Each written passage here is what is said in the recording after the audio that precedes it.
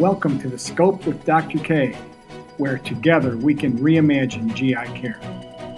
Welcome to The Scope with Dr. K. I'm Dr. Kosinski. We're going to open the show today, as we always do, by stating that the goal of this series is to present you with a broad scope of value-based care issues, mainly involving the field of gastroenterology, but also outside of GI as well. In this podcast, we are refocusing on the employer space, the entities that actually pay for the care provided to their employees.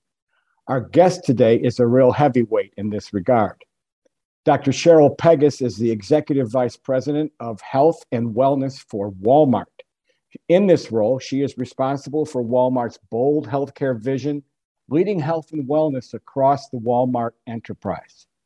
Prior to joining Walmart, she was President of Consumer Health Solutions and Chief Medical Officer for Cambia Health Solutions, where she was responsible for clinical and consumer strategy to increase access to affordable and equitable care. She began her career in private practice for several years as a cardiologist, but later joined Pfizer, where she focused on the development of clinical protocols and early disease management programs. She's also served at Aetna, where her work supported a focus on wellness, specifically women's health and health equity initiatives and predictive analytics. She also served as the first chief medical officer at Walgreens. If that's not enough, she is co-founder of A New Beat, an organization dedicated to improving the cardiovascular health and careers of women and underrepresented minorities. She sits on the board of the American Heart Association and is the immediate past board chair for the Association of Black Cardiologists. Welcome to the show, Cheryl. Thank you so much, Larry. And I'm honored to be with you and look forward to our conversation today. Well, let's jump right into this. How does health equity impact Walmart's customers? And what are you doing to address that? Yeah, it's a really good question. And, you know, the comment about areas of work, I think for all of us, as we've been in healthcare, we've seen many patients, and we've seen patients no matter what their demographic or socioeconomic status. Depending on where they live, the type of care they receive is really geographically based. And so there are some basic tenets of how I look at the words health equity. It is, can we provide healthcare in your community for you that meets the standard of care that we would want for ourselves? And so at Walmart, that's really our focus. We're a company that has over 5,100 stores. 4,000 of them are in HRSA designated medically underserved areas. Just think of that, 4,000 of our stores. And why is that? It's because Sam Walton's vision was to reach these people who at the time couldn't get normal things that you can go to a store to get because they'd have to travel so far. So he wanted to make sure that in those communities, people had access to all of the wonderful food products and other services that you should because of where you live. It shouldn't be a barrier to getting that. And we've known that for healthcare, that's a barrier, that you have to make it simple for people to access something like healthcare, because even if you live in a place where there's great healthcare, having to take a day off, or for me, when I was in New York, having to travel 2 hours on the subway to get to healthcare and get back, it is a challenge. And so what we think about when we think about providing healthcare at Walmart, it is, how do we take our 7 days a week, large assets, where 200 million people use our stores and our digital footprint every week, and how do we make sure that in this experience, we do more than just allow you to purchase your food? Maybe it's an opportunity to allow you to get a dental exam, and we send you a text reminder when it's ready and your appointment is available. Or if it's early and you're buying clothes with your children, you now have an opportunity to get that done. If you came in to do all of your shopping for the day and you dropped off your prescriptions, can you pick it up on your way out? And because we are focused on making it affordable, where we have medications that are at $4 and $8, we're helping you even before you reach your deductible. Because I think many people think when they think of healthcare and lowering cost, it's for all of the people who can't afford healthcare. But we all know that most of the people who go into bankruptcy are actually people with health insurance. So can we first make it easy to access by giving it to you where you live in your community, providing more services so that you can get it in an all one stop for all of this? And can we make it affordable for you? That's our focus. That's what we're trying to do.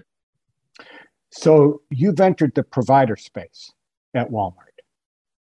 We have, but I would say, as a physician, this is one of the humbling pieces for us all to remember. Pharmacists do a ton of care that physicians are unable to do because we rarely understand the cost of medications and the changes required. Walmart actually opened their first pharmacy in 1978. We've got over 4,100 pharmacies. And so that care that pharmacists provide, including MTM, medication therapy management, and immunizations, we've been in that business. What we've extended to is being able to provide primary care, dental care, and behavioral health, and doing that in person, where we've opened Walmart Health Clinics. And we've also acquired a national telehealth company where we're providing primary, acute, and behavioral health across all 50 states. Again, reaching communities where they may not have been able to be reached before, but then allowing them to have their prescriptions delivered to their home, particularly if transportation is an issue.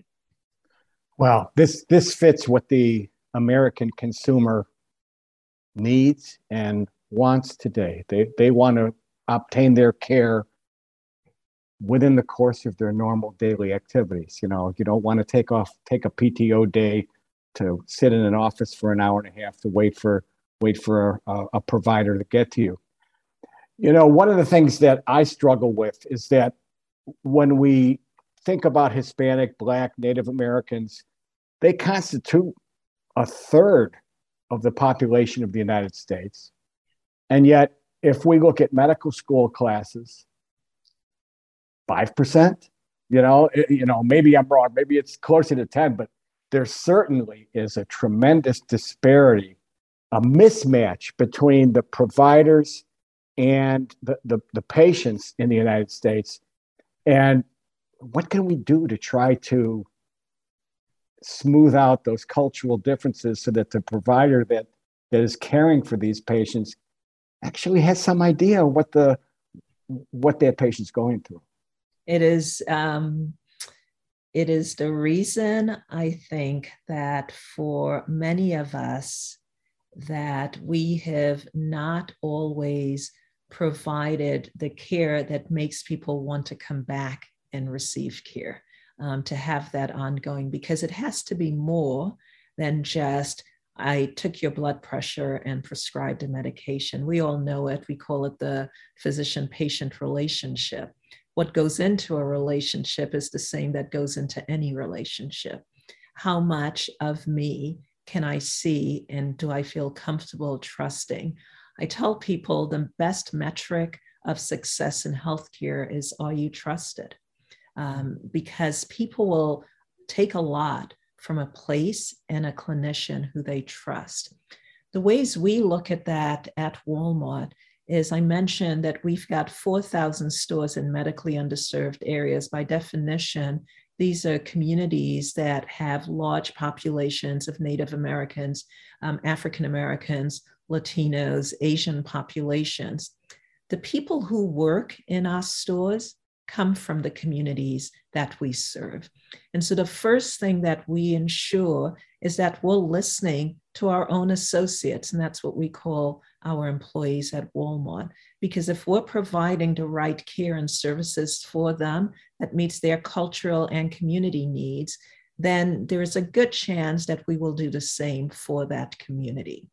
And so what we've done in COVID-19 immunizations is just a great example. We have personalized our approaches to each community. We're really proud of the fact that we have focused on underserved communities to provide COVID-19 immunizations. We've done that by first listening to what our associates, be there in New Mexico, which is different from Georgia, which is different from Alabama, and what they need in education, in who they believe are trusted people to get information from, and then how they would like to access care.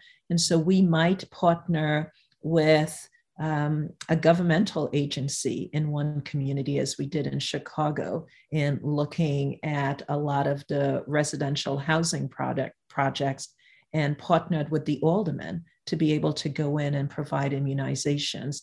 Whereas in New Mexico, we've partnered with Native American organizations so that there's a trusted voice saying you should get these immunizations and here's where to go. And we have people who work in our stores who are from those communities. Same thing in Alabama, and partnering with churches to be able to do it. So there's a humbling aspect of knowing that you don't just go in and, well, we know what to do.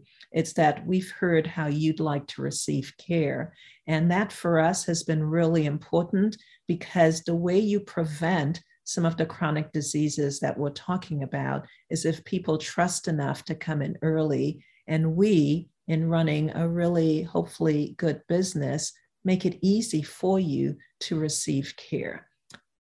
Our NPS scores, as we look at our pharmacies and our Walmart health clinics, are somewhere in the 75 to 80 range, and we work on that.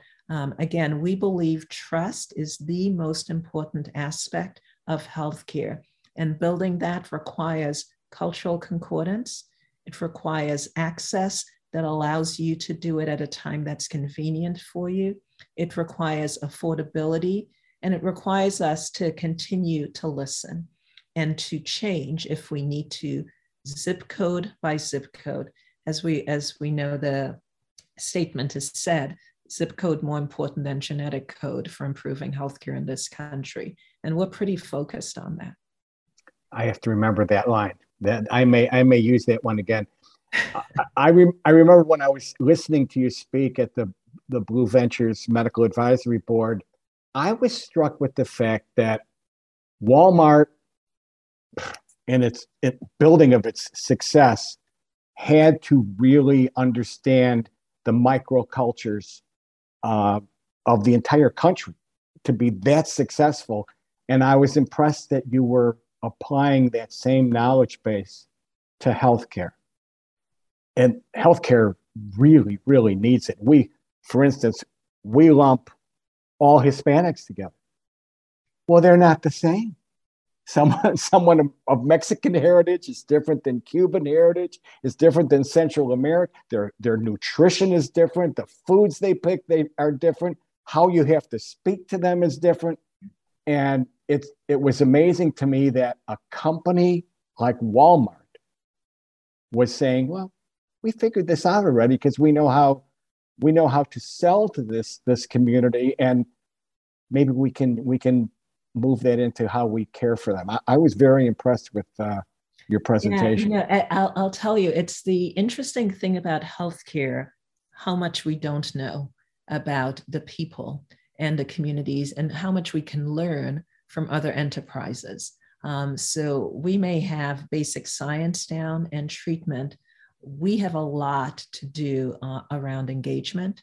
We have a lot to do with how we collaborate in the different areas of healthcare to make sure that the consumer stays at the center. Walmart and its assets, tools, success areas allows us in healthcare, frankly, to learn a lot from that. And then to make sure that our data platforms allow us to personalize by communities. I mentioned zip code more important than genetic code.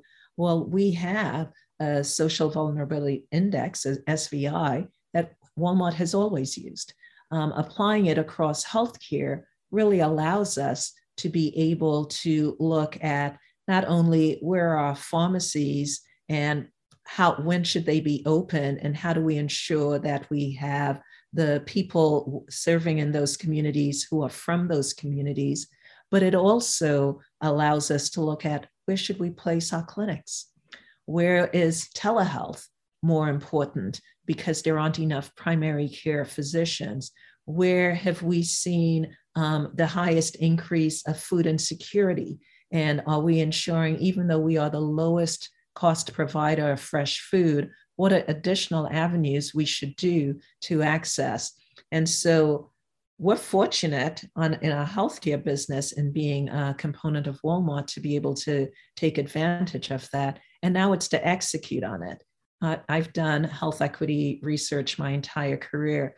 We've always known that I'm from New York. The Upper East Side of Manhattan is different from Brooklyn, where I grew up. And we actually know how to personalize that for healthcare. Physicians dress differently on the Upper East Side than they do in Brooklyn. It's just, we've known it. What we haven't done is said, here's a model that we should follow.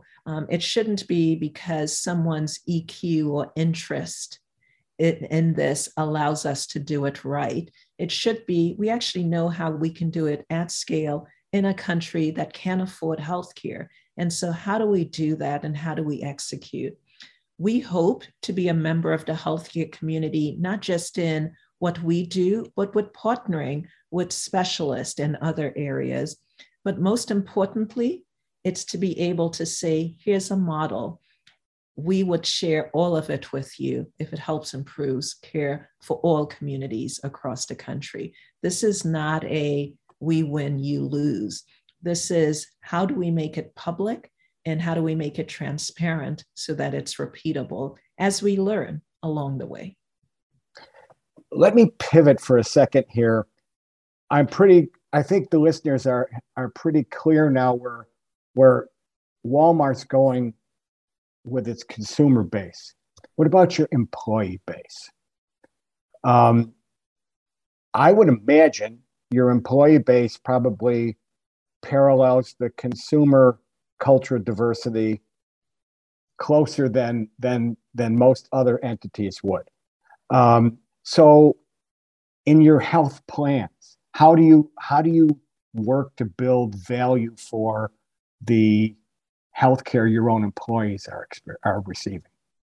So really important question, and relates to a little bit of what I was saying. What we do for our employees, our associates, they represent the community. And so if it's working for them, it works for the community. We have a pretty impressive benefits team.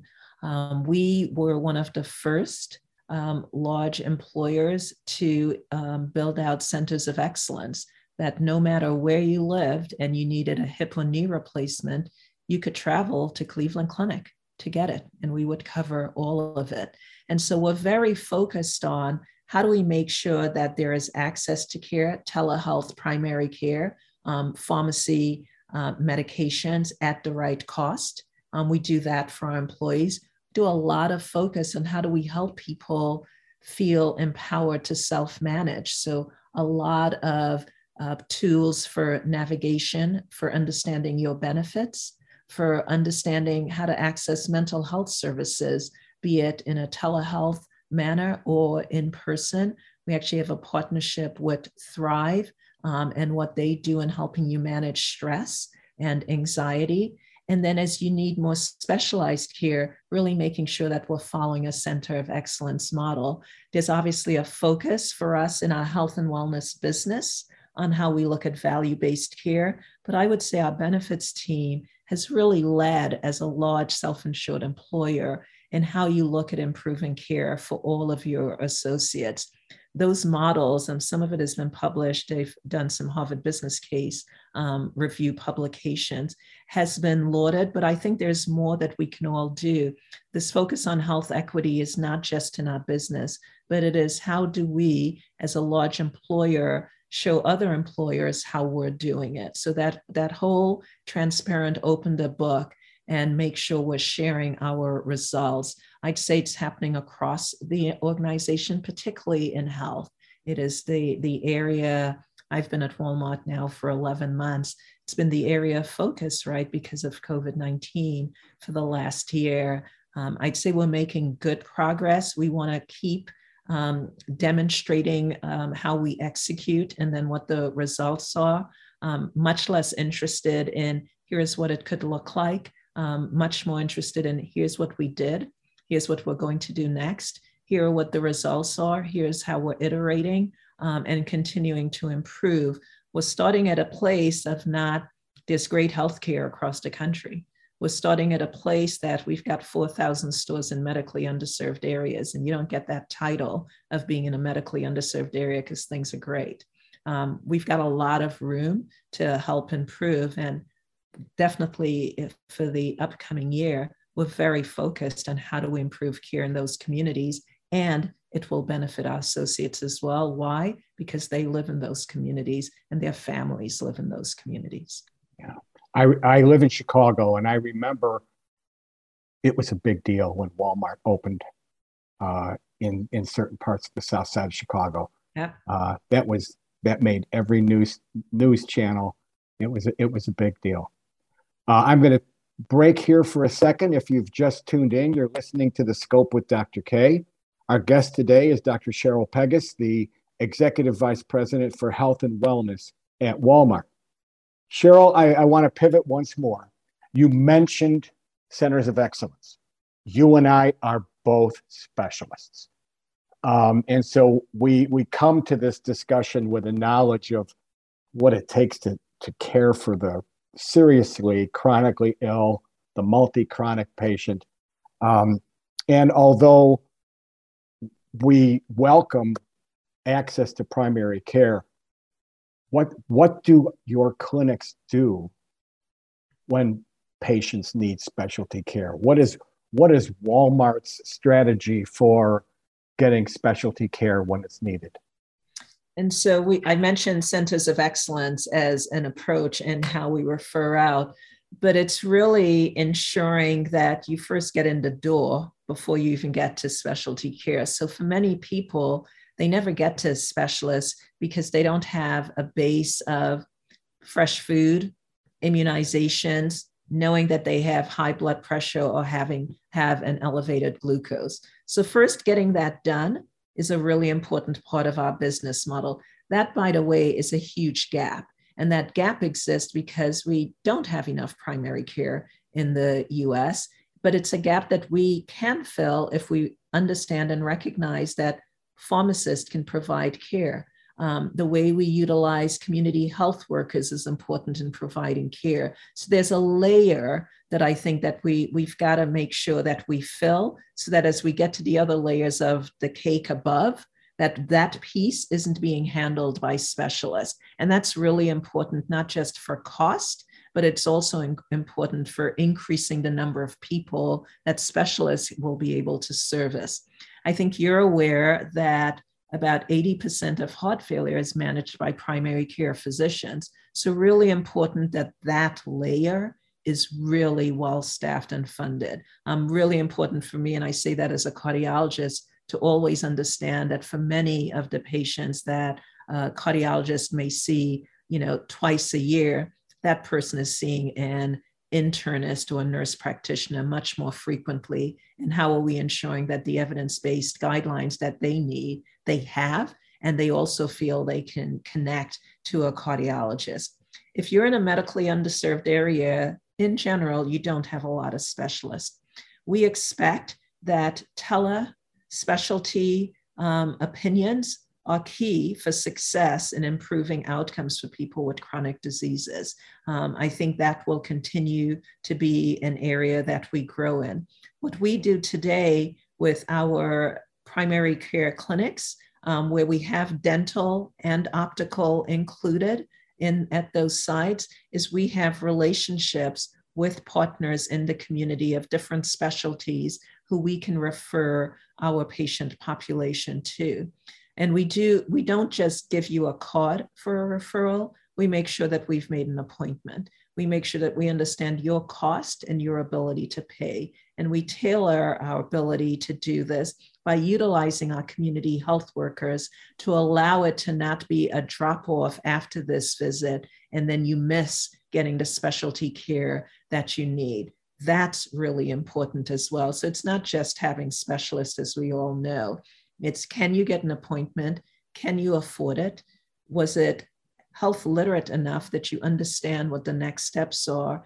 And if you had concerns, do you have a place to go back to, coming back to the issue of trust, where you feel there's enough cultural concordance that you can ask the questions that you may not have asked? That loop is really important to us. And I think why the NPS scores that I've mentioned at 75 to 80 are important, but it's because we stay connected to you. We believe community health workers are critical for someone, particularly if they have chronic conditions to be managed, because the drop off is when they go back for their personal behaviors at home or managing social determinants of health. That's where you really need help to avoid the ED visit or the urgent visit to a specialist. And so we're really focused on how do we enable and simplify that path for a patient with a chronic condition.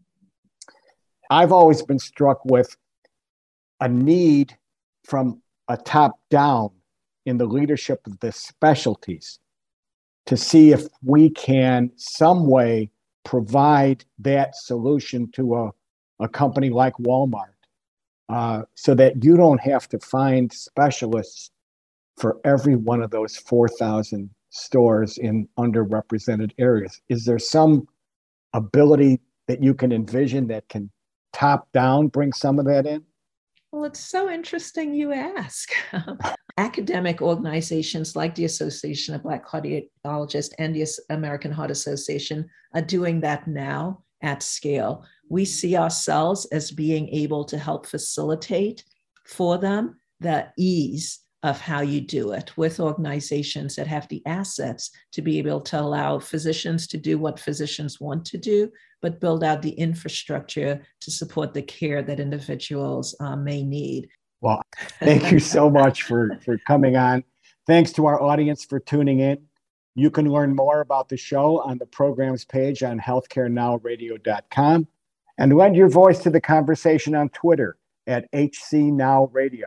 Be sure to follow us on Twitter at SonarMD.